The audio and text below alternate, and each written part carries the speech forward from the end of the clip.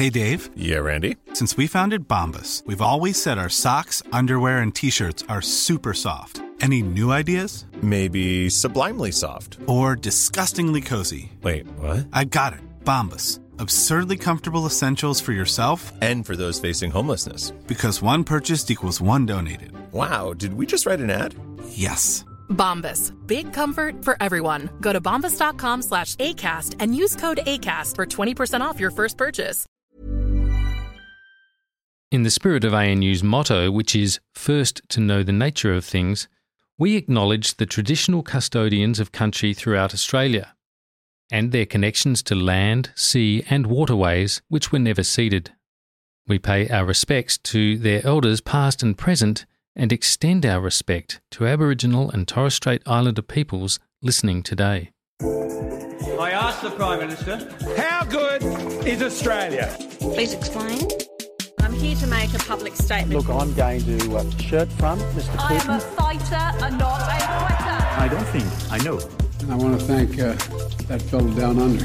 Oh, fair shake of the sauce bottle, mate. Welcome to Democracy Sausage from the Australian National University and what will be the last show for a while for my dear friend and colleague, Dr. Maria Taflaga. Maria, I think this is your last one for a while because of a period of maternity leave. That's right. Yes. I think this will be my last hurrah around the Democracy Sausage barbecue for a little while, yes. For a little while, yes. But we'll be trying to coax you back in either sort of... I'm sure I'll get bored. Yes. Yeah. Well, maybe. I don't know. I don't know if you can get bored. I'm sure my hands will be full. I don't know if you get bored when you haven't been to sleep for like 18 hours It's or whatever. a different kind of bored, yeah. Anyway, that's going... We'll be talking to you from time to time when you are available, and we look forward to that being possible, of course, and to everything else that happens that's good in your life in the Yes, in the thank immediate you. term. Now, look, we're going to be talking about housing today, as you know, but before we do that, I thought we can't really let the day go by without mentioning something significant that's happening today, which is today, as we record, the former Prime Minister Scott Morrison is giving his so-called valedictory speech, his outgoing speech, and I guess filling in some details about whatever high-flying corporate job in the defence and foreign policy sector that he's going to. That's right. And I mean, I thought it was quite interesting that Morrison has already indicated that he would like to be more like Julia Gillard than some of his other prime ministerial predecessors after they've left the job. What did you make of that? Well, it's quite a shift, isn't it, when you think about it, because it's hard to think of someone who is less like Julia Gillard as Prime Minister.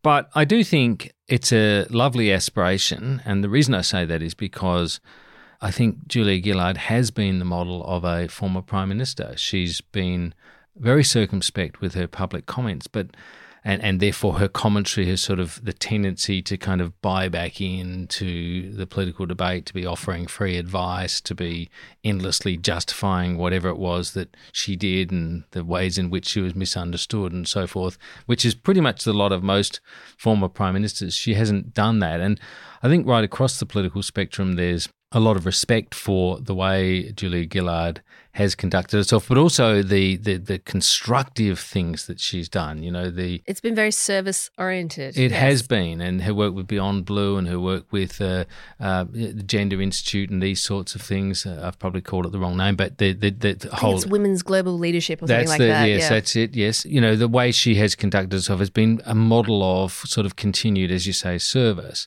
Morrison, on the other hand, I think, well, we'll see how he goes, but his prime ministership was really characterised by a whole lot of other things that you would say are less positive, including a great reluctance, a profound reluctance to ever be accountable for anything that went wrong. And a hell of a lot of things did go wrong, or a hell of a lot of mistakes were made, some policies that were utterly disastrous and calamitous, like Robodebt, for example, but you know, he's known for those statements like, I don't hold a hose, mate, and then the notorious, it's not a race, which he said in Nemesis, you'll recall, Maria, when he was asked, did he regret that? I'm pretty sure his words were along the lines of, well, I regret how it was taken.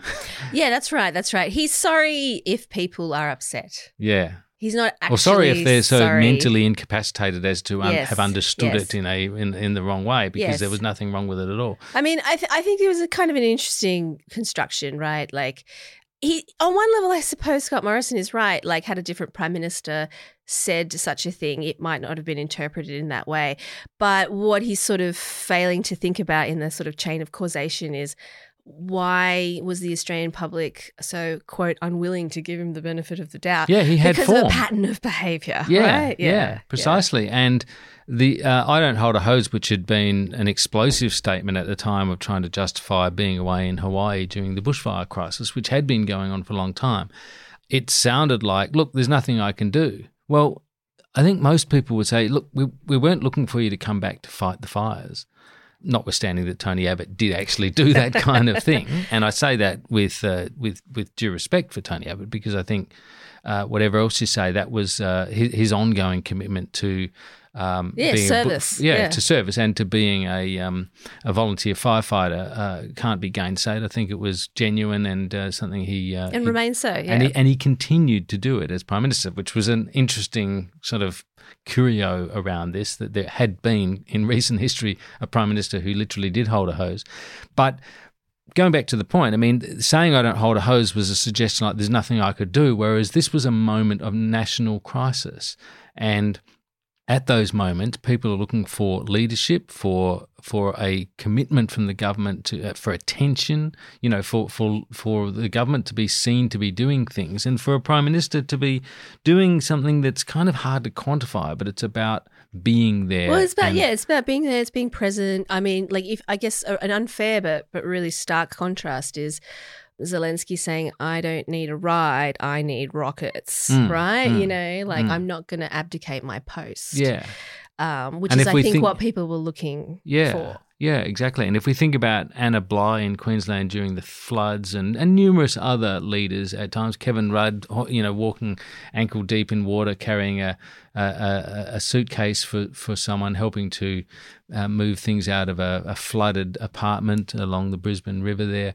I mean, these things, these symbols are about a leader who's with his or her community and doing what is necessary. Collectively and suffering and participating in that. Yeah, right, and rather hearing than about being it, on understanding holiday. it. Yeah, not being somewhere else. That's right. And then, of course, there was the way that was into, you know, the way subsequent interviews, I think it might have been 60 Minutes where he kind of basically dropped Jenny in it. Yes. It had been Jenny's decision. She then took responsibility to take the kids to Hawaii. And people looked at these things and they thought, so it's the staff's fault that they didn't tell him about this or that, and it's you know, it's the family's fault, or at least, you know, they'd pressed him into it or whatever it was. So this had become a pattern. The other thing that I think's ironic about the way he's sort of nominating Julia Gillard is that in the interview in the Sydney Morning Herald, my former colleague James Massola did with him, where he nominates Gillard as the sort of ideal that he would seek to mimic. He, in the same interview, starts giving opinions about, you know, Peter Dutton's performance, saying that, you know, he's done a great job unifying the party. But then says, you know, Dutton needs to win, you know, give attention to winning back the teal seats, with which I happen to agree, actually, but Dutton's obviously going a different way. So it's a very New South Wales centric view, Mark. It must be a very city centric view. Exactly. And of course, you know, we learned a lot about Morrison after he left, even more in a sense, you know, with his speech to the WA Pentecostal group, where he said, we don't trust in governments, we don't trust in the United Nations, we trust in God. And people think, really? I just don't quite understand how God fits in the chain of delegation, but, you know, fair enough. I mean, no, but to be not to be so glib, right? Yeah. His post-prime ministerial tenure, I mean, has been sort of interesting, and there's been all those like rumours swirling around that one of the reasons why he's taken so long to leave was that he struggled to find somewhere to go, like in terms of employment. And I suppose it will be interesting to sort of see what place he carves out for himself in our like national life. Well, he seems to be planning to carve out a place for himself in American national life, and there's a lot that's American about the way Morrison kind of presented himself, and that whole use of faith and the prioritisation of personal faith as a guide and so forth, and the comments that I just quoted, about who we should trust and so forth, I think they ring poorly in Australian ears. We are a much less we're more secular, more defiantly secular and more cynical, I think, but also more practical people than that. And from what we understand of what Morrison's going on to do, he's for a start, he's going to the US to spruik a book that he's written about faith, again, this whole thing. And he's going to be connected, as he says, with some global corporate interest in the defence and security sector, and he's already connected with a number of American conservative organisations, and he talks about Trump being of no threat to Australian national interests. I think that is patently wrong and absurd, but it says everything about Morrison's worldview. He praises Trump as the man who, in his first term, awakened the world to the danger of China, which I think reminds us how poorly that Morrison politicised China as an issue as Prime Minister. And so, there's a lot to say, and a lot that probably will be said, and more to be understood about what guided Morrison. But he's not a successful Prime Minister. No, broadly, I would agree with that. Though, I mean, I wouldn't say he was. I'd put him in the middle of the pack, but sort of at the lower end of that distribution, because there are certainly prime ministers that have failed at a greater rate. I mean, I think it's an interesting point you make about his, I suppose, American ethos, and I suppose that actually reflects the fact that he didn't really know how to respond in the fires, right? Like, I think it's something that we've just discussed in the past, is that Morrison never really seemed to understand the concept of mateship in a broader kind of way, right? That kind of collective identity that is important to the national ethos in this country. Like, many of the things he did were not the way a mate would behave. He understood it like an advertising person understands something. He understood the symbols of it. But not what it really meant. But he didn't feel it. Yeah. He couldn't manipulate it like John Howard and transform it into a different thing. Yeah, because he couldn't really live it. Because he didn't understand it, and I suppose it kind of raises the question, I mean, like, it's not like he hasn't had a really bad rap. I mean, do you think he really is as bad as his detractors say?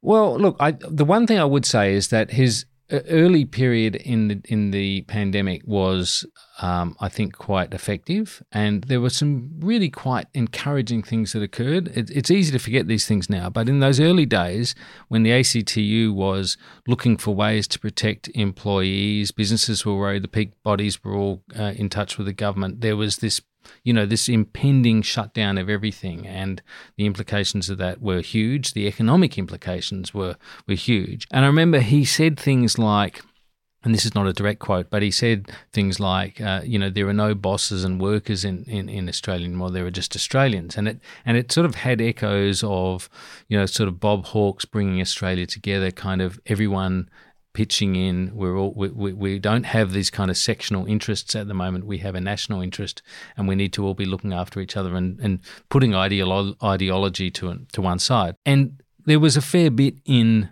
the policy levers that were then pulled that actually reflected that. He took some time to agree to the idea of wage subsidies. After the ACTU proposed it, Labor backed it. The government opposed it for a while, but then came up with JobKeeper, and I don't think people could say JobKeeper wasn't generous enough. In fact, it was far too generous in terms of its, its kind of accountability mechanism. Oh, you mean the companies that were able to basically get money and never have to pay it back? Yeah, including companies that actually not only did profitable. Okay, but did better during the. There were companies that, and I was talking to a company manager owner the other day, who was making the point that his company actually did better as a result of the pandemic because people couldn't spend their money on other things, so they were spending their money effectively, online, as it were, with his company, and they'd actually predicted in good faith that they were going to do. They were in deep trouble. They had employees and costs and so forth. As it happened, they went up, and in this case, that company did pay back the money, but there was no requirement for companies to pay back that money. The government justified it on the basis that, look, this is emergency policy; it needs to be done quickly. But we're talking about, I think, 80 $89 billion or something lot. in It was JobKeeper a lot, alone. yeah, And then, yeah. But they did double the dole and they did a number of other things. So I think that was good. They closed the border. They took a little time to close the border to the United States. Again, that kind of American exceptionalism thing. And America, for that period of time, was the prime source of overseas infection coming into Australia. And so, yeah, kind of interesting. But in Nemesis, we saw a couple of Labor premiers, notably Mark McGowan and Daniel Andrews, praising Morrison to a degree for his creation of National Cabinet and his willingness to work with them to solve problems. And I don't think we can just simply dismiss that. There was an atmosphere of that. But I would say, and again, I don't want to overstate this because I think there was a genuine feeling of trying to get good policy outcomes here. But I would say Morrison absolutely had to show national leadership in the early days of the pandemic because the bushfires which had literally just been weeks before, the I don't hold a hose and all that had just been weeks before. First COVID confirmed case in Australia was 25th of January. So that's how early it was in 2020, sorry. And Morrison really, really needed to rescue his prime ministership. And as it happened, the pandemic provided that reason. I mean, the agenda there. Yeah, that's right. The first term, the first year rather, was much more successful because he was very pragmatic, and he's always been quite ideologically flexible, except on these sort of personal religion dimensions. It was the second year where the government sought to cut the states out of certain service delivery things like the vaccines in order to claim credit for the rollout by using GPs yes, instead. there was a real, you could where things, see that, things started to go off the rails. You're putting politics basically before good public policy and implementation. But we should probably move on. We probably should. Yeah. I could talk about Morrison for a long time and some people might agree or many more might disagree. I don't know. But yes, that is a moment when, and we don't have them that often although we've had them more often than is normally the case of prime ministers leaving, but thought it was worth just sort of marking that moment when a prime minister is announcing his departure from the parliament. But we are going to be talking about housing, and May Aziz, spokesperson for the Everybody's Home campaign and also a deputy director at Anglicare, is joining us. May, welcome. Thanks for having me. Welcome back to Democracy Sausage. You've been on a few times while. before. It has been quite a while, hasn't it? It's sort of 4.5 years or something since we last spoke to you. A lot has happened. Yes, I believe the studio has upgraded in size because I think when you were with us last, we were in that cupboard in the Crawford School. Yeah. Well, when I was thinking a lot had happened, I actually meant more having heard everything that you've just said about Morrison. The bushfires happened right after, I think, a couple of months after the last time I was on, and then we had the years of COVID. And and that was on the back of it. It's been an amazing. That was on the back years. of a sustained drought as well, which the government was not handling well either. So there was some tension inside the coalition over that. But yeah, it's been a huge. There's been a huge amount going on, and there's of course a huge amount going on internationally, but domestically, one of the big debates that's been going on that you've been dealing with, and which I think, I don't think it's stretching a credulity to say that will be an issue all the way to this coming election, is this issue of housing, which has become increasingly unaffordable. It seems to be a policy area that's been bedeviled by a kind of a fundamental values flaw in it, which is that it's a policy area, if you think about housing overall, that is designed to benefit people who don't have a housing problem. Exactly. You know what I mean? Right. People who already have their houses have this housing policy mechanisms through tax, negative gearing, capital gains tax and the like, which benefit them. But there's a lot of people who don't have houses, which is what you're concerned about. Yeah, that's exactly right. And the thing that's really baffling and kind of upsetting is that Australia used to do pretty well, at providing housing to people who needed it and doing it affordably. I had a report out over summer, just a few weeks ago, basically sort of trying to explain why are we in this housing crisis. And we looked at the history of housing in Australia. And in the 40s and 50s, you had Labor governments that basically created public housing. So public housing didn't exist in Australia until the mid-40s. And they built it up really quickly, and it had an impact really quickly. And it became popular very quickly, and lots of people lived in public housing for a long time. So teachers, public servants, construction workers. We're here in Canberra, where 70%, which at one time was 70% public housing. which is pretty amazing. And you can still see it written in the fabric of the suburbs, can't you? That's right. Yeah. And that was how we provided housing for a long time. So about 1 in 3 renters right up until the mid-'80s had the government as a landlord, which is a lot. It feels like before I was born, but I was about to say, can't really remember it. I'm like, well, I wasn't there, but yeah. Anyway. I can. Yeah.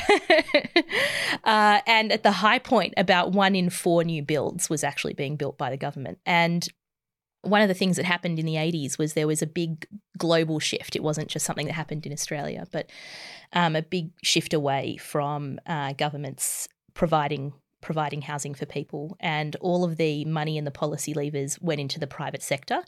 So the report looks at those 2 factors. So government supply of housing, and then also the tax levers is sort of the second part of it, because we're spending a really enormous amount of money. We're set to lose $150 billion over the next 10 years to the negative gearing tax deductions and capital gains tax deductions.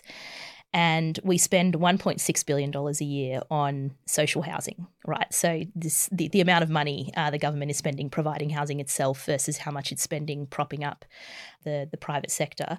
And yet it sorry to interrupt you, but it kind of, the apologists for this policy mix argue that negative gearing and capital gains tax concessions as they relate to property help that's been the sort of argument, hasn't it, that they actually encourage the provision of housing that people buy in order to buy a second house or apartment in order to rent it out. Therefore, they're helping with supply.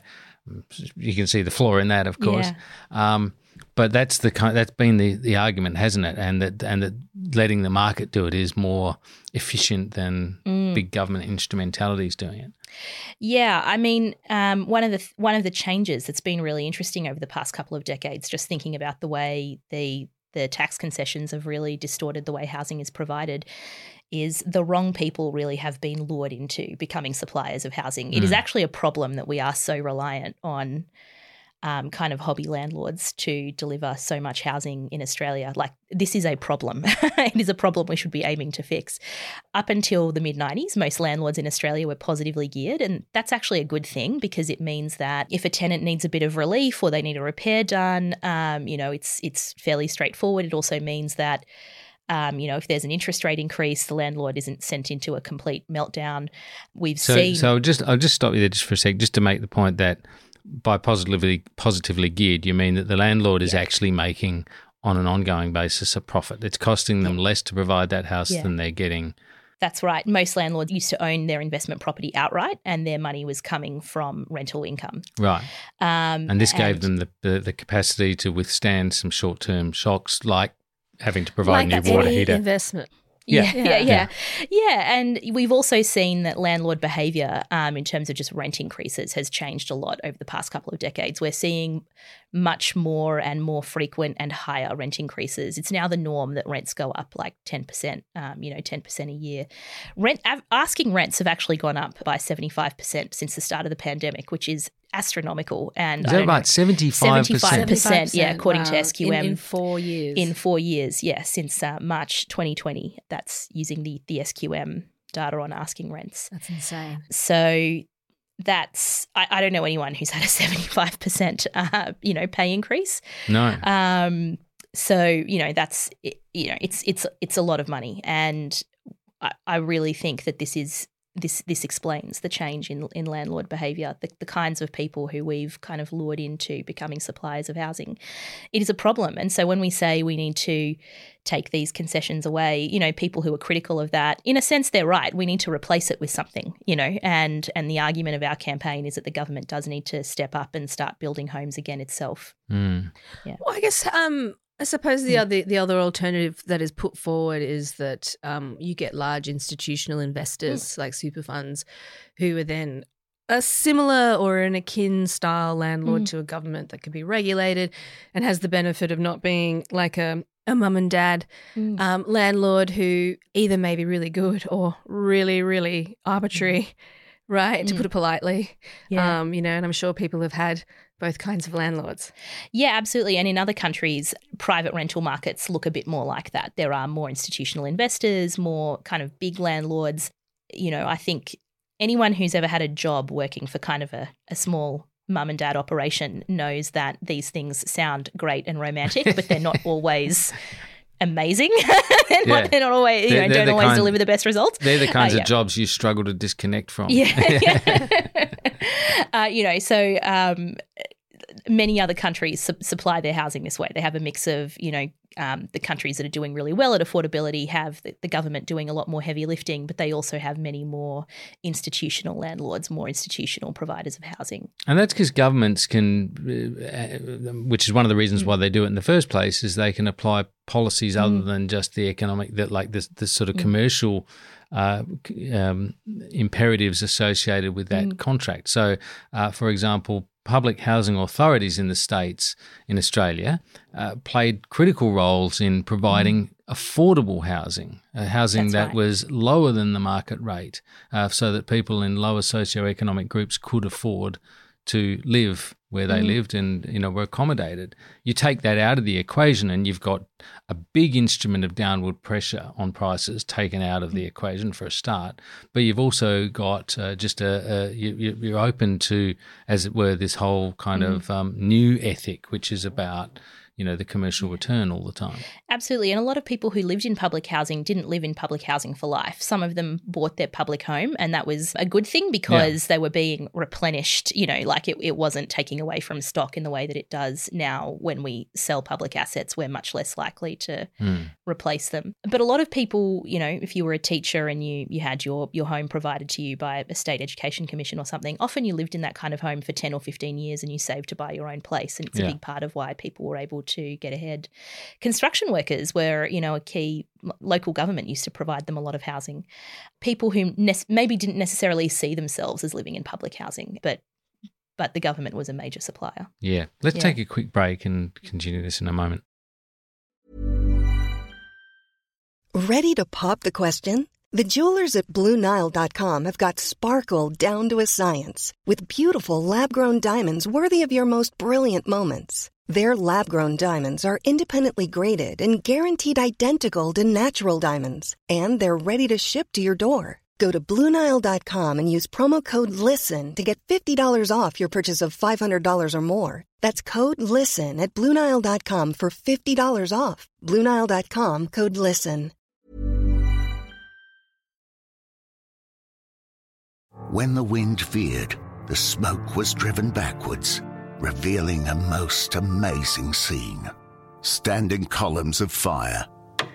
To Be Continued is a new podcast that explores the rich world of lost literary fiction from Australia's past. It helps you to understand the way in which knowledge is kind of not something that's out there waiting to be discovered, but it's something that you create. To Be Continued is brought to you by the Australian National University and is available now on your favourite podcast app. Welcome back. Now, when we were talking a moment ago about, the role of public instrumentalities, health commissions, housing commissions and housing trusts and so forth, we were talking about the way they could provide housing that and service a part of the market, a huge need in the market of people who don't have, the means to be operating against, those with a lot of wealth. Now everyone's in together, of course, right? And so we see these appalling figures like the one you quoted a minute ago, 75% increase over basically 4 years in rents, just absolutely crippling. And, that sort of explains it right there. Maria, I'm interested in also just zooming out for a minute, just thinking about the kind of macro role of the state when we were actually doing this. Because in the state I came from, for example, South Australia, the South Australian Housing Trust was an absolutely critical part of building the South Australian economy in the post-war years. The £10 POMs that came and were settled in the northern suburbs of Adelaide around the GMH, the General Motors Holden plant, for example. So it became a key part of an overall economic development strategy, and it was consistent with a view of the responsibilities of government and the intervention of the government pretty well directly in the economy, not just in terms of housing, but in terms of as I say, providing ethos, and providing workers for industries that were critical to the creation of broader economic development in the state. And that's been a story around the states of Australia and probably elsewhere. But we've kind of walked away from that. That whole, May was talking about the period from about the 1980s when those the new bodies, public management agenda. Yeah. Yeah, and I mean, actually, when you look at this, if you look at housing, it is an issue that is plaguing Western democratic nations, like across the globe. But the problem is actually far more acute in countries that I suppose have gone further down the new public management pathway than others. So for example, I think the UK has seen a 22% reduction in people who are aged between 24 and 34 being able to own their own home, whereas Germany, I think, is sitting around 3%, which has a very different sort of relationship between basically a corporatist model of state intervention and the state's role in the economy versus, the Thatcherite agenda, right, which would be an extreme. And New Zealand also has a severe public housing crisis, or just a severe housing crisis that's akin to ours.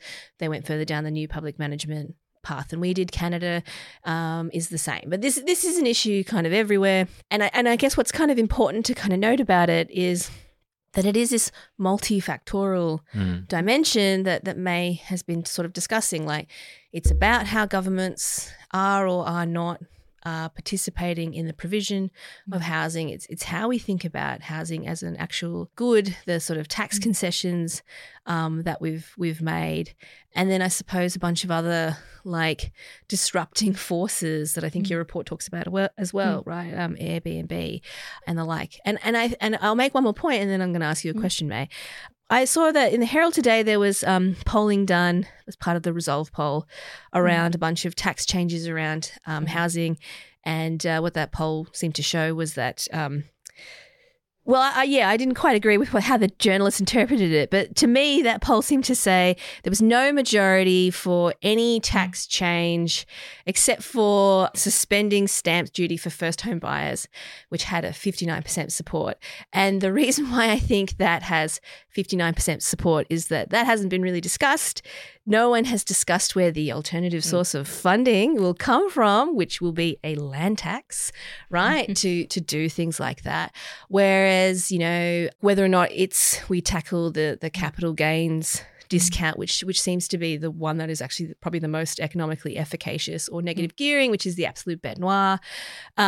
We don't seem to have a consensus around how to kind of deal with these big sort of structural levers. And what is, I think, frustrating about this debate is that it is actually multifactorial, but people are looking for like a magic wand, and that's not really how it's gonna kind of play out.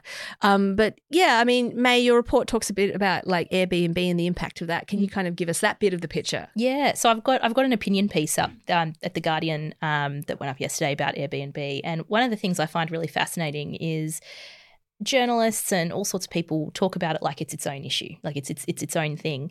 It has been driven by the tax concessions that we have at the moment. So people who are short stay hosts have access to the same negative gearing and capital gains tax deductions that a hobby landlord would. And what that means is you can have a listing up online. Your home can be empty, and within the rules, you can actually claim deductions on things like your interest repayments, rates, cleaning. Well, yeah, you're making a loss because it's not rented. Right, in a short stay. Or it's not rented every day. I feel like Airbnb is the most insane example of this, because you went over the argument of the proponents of keeping negative gearing and CGT concessions, that they will say that it adds to supply. There is no argument to having it for available to people who are short stay hosts. Like, what is the public benefit in propping up a short stay rental like that? And we know that the ATO is actually warning people that you can't just claim these things all year round. We assume you're holidaying in them yourself at some point. Yeah, and, and otherwise that's got to be a red flag that people that these are, they're already pretty generous and they're probably being abused. But it is fascinating that people go straight to things like vacancy taxes and Airbnb levies instead of just looking at the same tax concessions that are overheating the rest of the housing market. And to be clear, I don't oppose those things. I don't oppose a vacancy tax. I don't oppose an Airbnb levy. But I don't think that those are the things that are going to tackle what's actually driving the uptake of Airbnb. It's a symptom of the problem that we've got in the broader housing system, which is just an unfair system. That's right. I mean, like, I think one of the things that is actually often kind of overlooked is that I don't think people really understand like what negative gearing is actually for. It's just like this sort of like, buy a rental property and you'll negatively gear it and you'll somehow make money. Whereas, I mean, the data actually kind of shows is that it's actually only like the top half of income earners actually make any money off negative gearing because they have a high enough income in which to deduct the losses. They have the access to accounting resources to arrange their tax finances in a way that makes sense for them to actually be making this loss. And the point of negative gearing is it's supposed to be an instrument to encourage people to make investments, right? Because you forego the ability to use your money whilst you are investing in something. And that could be for all kinds of investments. It doesn't have to necessarily be for housing. It's just that the combination of, and the data is very clear on this actually, the combination of negative gearing plus taking the capital gains tax. That's the profit you make from selling your asset, and the government used to tax you 25% of that profit. You got to keep 3/4 of it. Sorry, the government took 3/4 of it, or taxed it, right? I think it was a 50% rate that you get taxed at 25%. That's right. And then that increased to 50%. So therefore the windfall you gain when you sell your asset, your investment, whatever, has gone up. And so the combination of being able to claim the money you make from basically the value of land increasing, right, plus the ability, if you have the right financial setup, to essentially run your properties at a loss because you're borrowing money to buy them, right? That's basically what it is creating this sort of perverse incentive. And I think the data is also quite clear that only 20% of negatively geared properties are new builds. So it's actually pretty negligible how much supply is being added. And you buy a new house, that's actually not generating. Sorry, you buy a existing house, you're not generating any new income or investment in Australia. If you invest in shares, technically that company should build something, innovate, be productive, right? So it's a problem. It's not just a housing problem, like it's an economy problem. Yeah, it's a feather bedding problem as well. It's like we have this vast, raft of people in Middle Australia who have access to these tax breaks. And they basically, the existence of them closes out a lot of other people from what is a fundamental need, housing.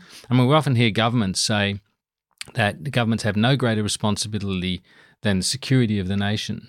There's an argument that if you look at security in a broader sense, that begins with the basics like housing and food and access to healthcare. The idea that we have governments that don't take that as seriously, that leave that up to the market, and then have distortions in the market, such as being able to negatively gear your Airbnb, and then they go on about supply, as you say. If they wanted to pull a lever about supply, make those Airbnbs available to renters, like long-term renters. That will do something about supply. It seems to me that the supply argument, or that supply contention that is put forward, is a red herring. It's put forward all the time as a way of not doing what it is that is being proposed to be done, and do something else. I mean, for example, the sort of dog whistle there is the states need to be releasing more and more land all the time. Now, that may be true. We've got a growing population. You need more space. But, endlessly expanding these great urban sprawls out into the middle of nowhere is only part of the story. I think that's totally spot on. One of the things that I say all the time, and people often don't believe it, is that we've never had more homes per person than we have now, right? It's actually been going up at every single census for the last 30 years. And what that tells us is that supply alone can't fix this problem, and that the crisis that we've got at the moment isn't just a supply problem, it's an inequality and distribution problem.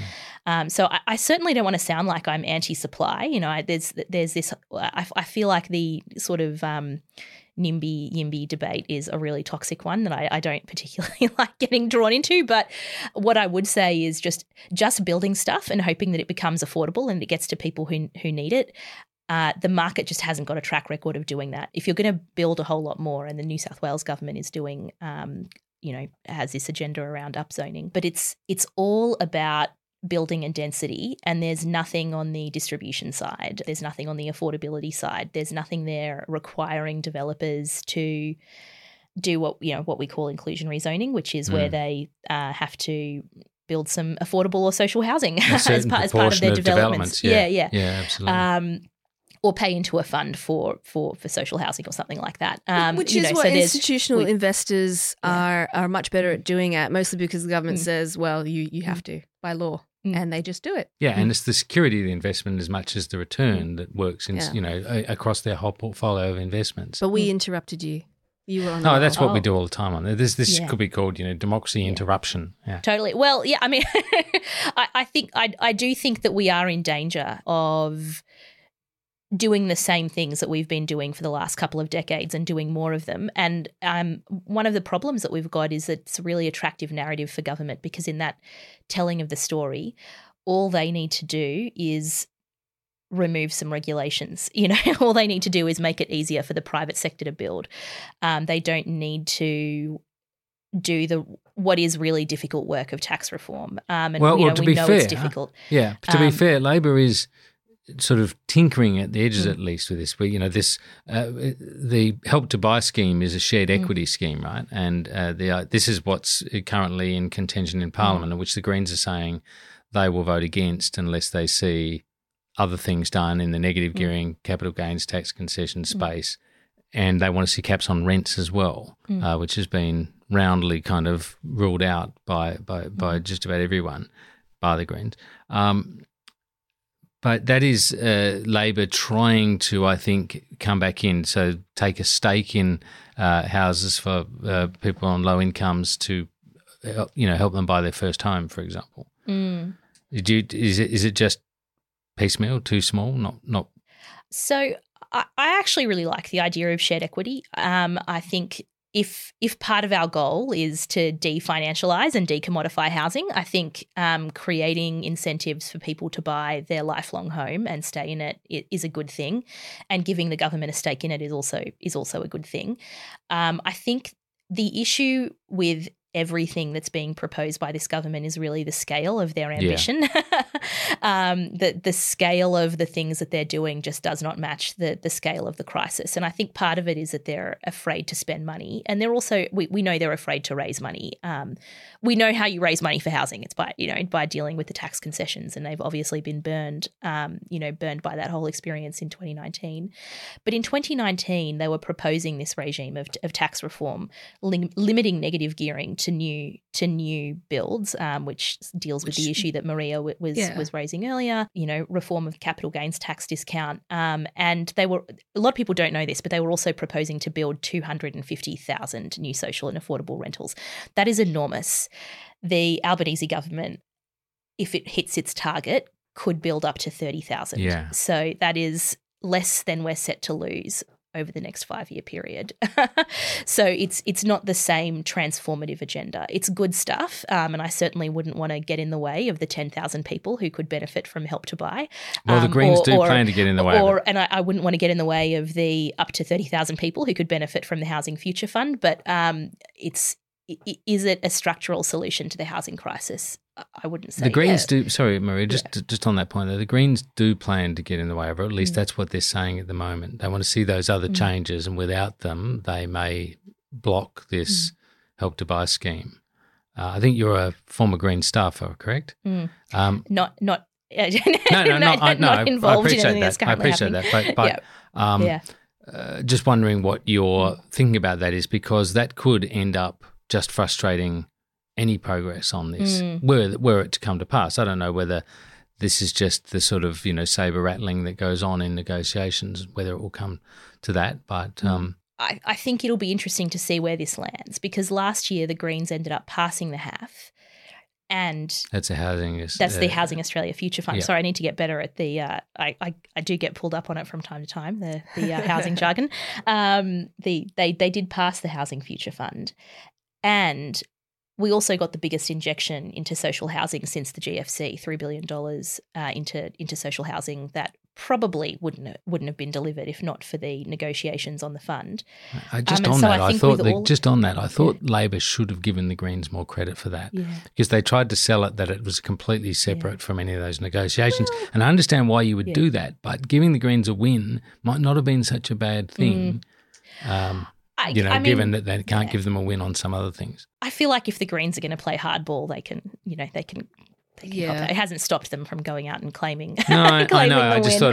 thought it was a curious political decision. I think it'll depend on how successful they are in extracting something and whether they do end up passing it or not.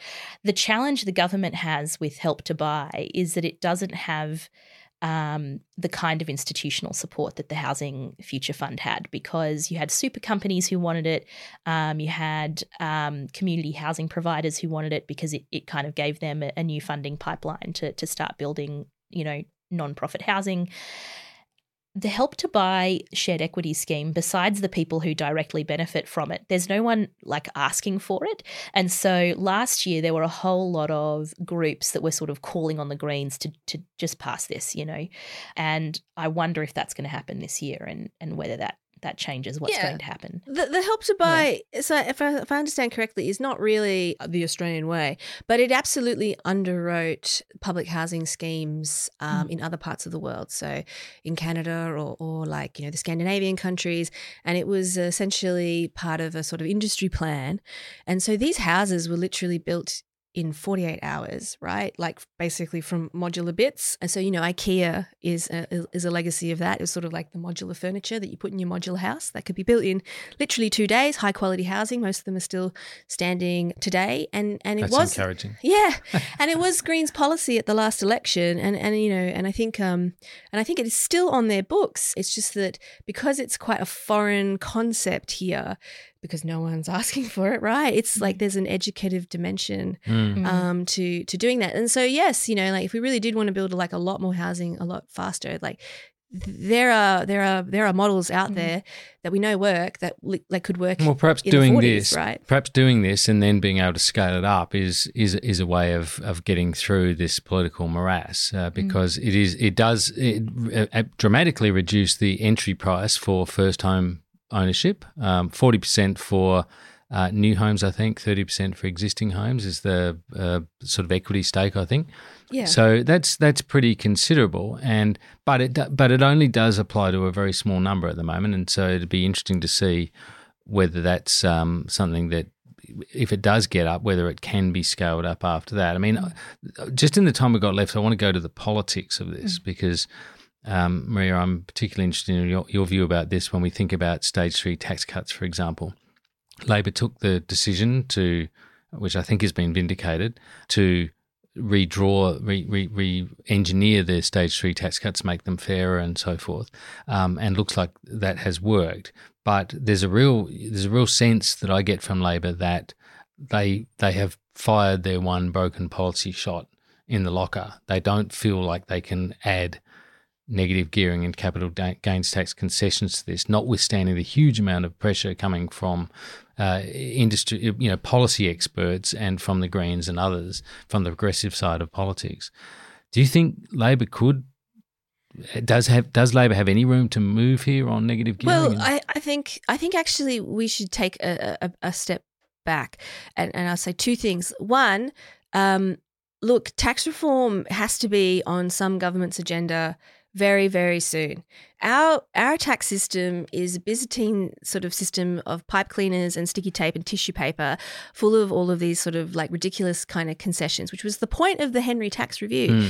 Whether or not you liked or agreed with the last government's tax policy, it was actually in effect an implementation of the Henry Tax Review's proposal to, in part, deal with the problem of bracket creep, right? And an over-reliance on income taxes.